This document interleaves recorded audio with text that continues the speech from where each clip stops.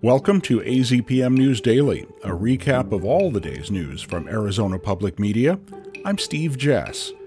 On this podcast, Pima County might start over in its debate over a new jail. It is a broader issue that needs to be evaluated. Are we building jails in the correct way? Conservation groups weigh in on a Grand Canyon water plan. The fact that they have not figured out how to do this today shows that they have not made it a priority. And if Valentine's Day brings gift-giving stress, you're not alone. You might show up empty-handed, or you might show up with something that is smaller than people expect you to bring.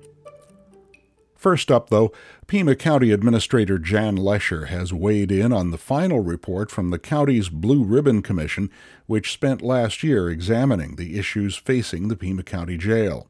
Hannah Cree has more on Lesher's 4 recommendations to the Board of Supervisors, including a brand new commission. In a Tuesday memo, Lesher told the Board of Supervisors that repairing the jail's most pressing safety issues is the first step. There is deferred maintenance. There is need for some repair so that it is a safe facility.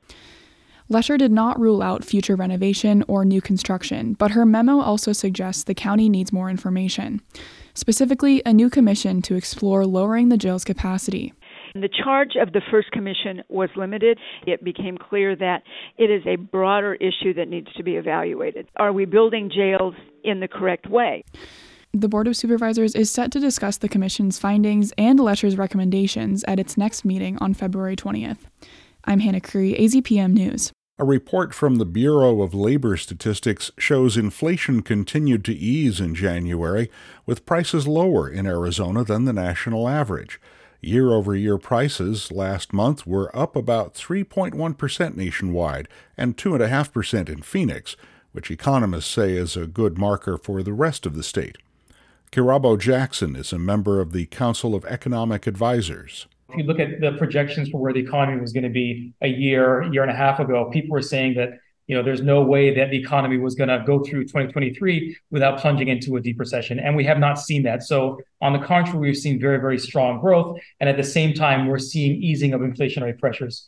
Jackson says a 2.5% increase is consistent with stable, steady growth.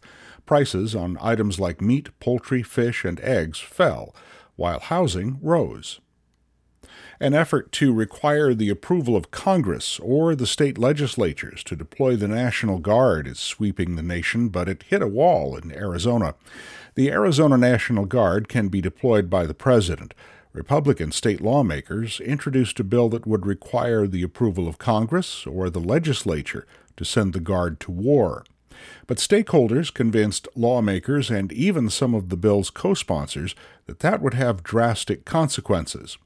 Brigadier General John Connolly warned lawmakers if the bill passed, the Guard would lose all its funding, and the Guard would essentially cease to exist. The bill was voted down in its first committee hearing. Federal water managers proposed a new water release plan to help threatened native fish in the Grand Canyon.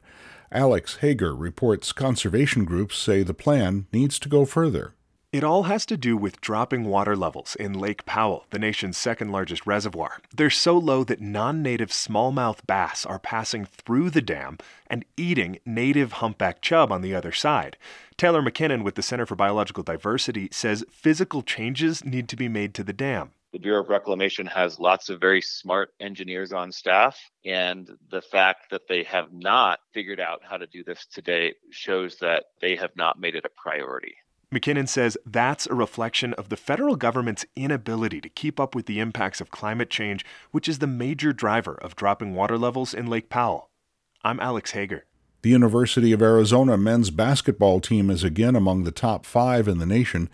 The AP weekly ranking puts the Wildcats 5th this week behind the University of Connecticut, Purdue, Houston, and Marquette. Arizona meets Arizona State in Tucson next Saturday night. Desert View Elementary School in San Luis, in the southwest corner of the state near the border with Mexico, has been awarded $10,000 as a finalist for the National Institute for Excellence in Teaching Founders Award. We hear more on that from Duncan Moon.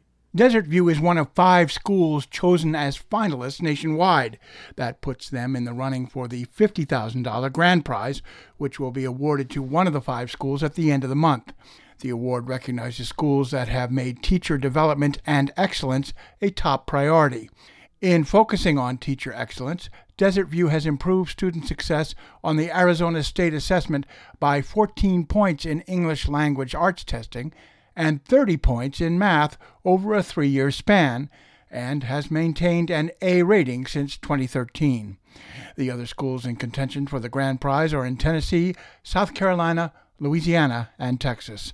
I'm Duncan Moon, AZPM News. The Arizona House of Representatives has voted down a bill that would have stopped smaller counties from regulating the safety of tiny homes. The bill would have banned counties from requiring a building inspection or permit when someone wants to build a tiny home. It would have applied to dwellings of 600 square feet or less built on rural land in counties with less than 500,000 people. The bill failed in the House after 3 Republicans joined all Democrats in opposition. Research shows Valentine's Day can turn into one of the most stressful times of the year for those who are obsessed with finding the right gift. Tony Perkins reports on studies focused on the act of giving. University of Arizona psychologist Diego Guevara Beltran examines factors like empathy and well-being and looks at how people value selecting and receiving the most appropriate gift for public and private gatherings. You might show up empty-handed, or you might show up with something that is smaller than people expect you to bring. That can lead to consequences like your hosts are going to devalue you.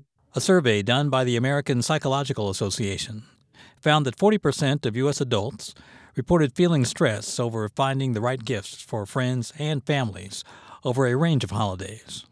It suggests some people push themselves too hard to find the perfect material or sentimental gift for times including Valentine's Day.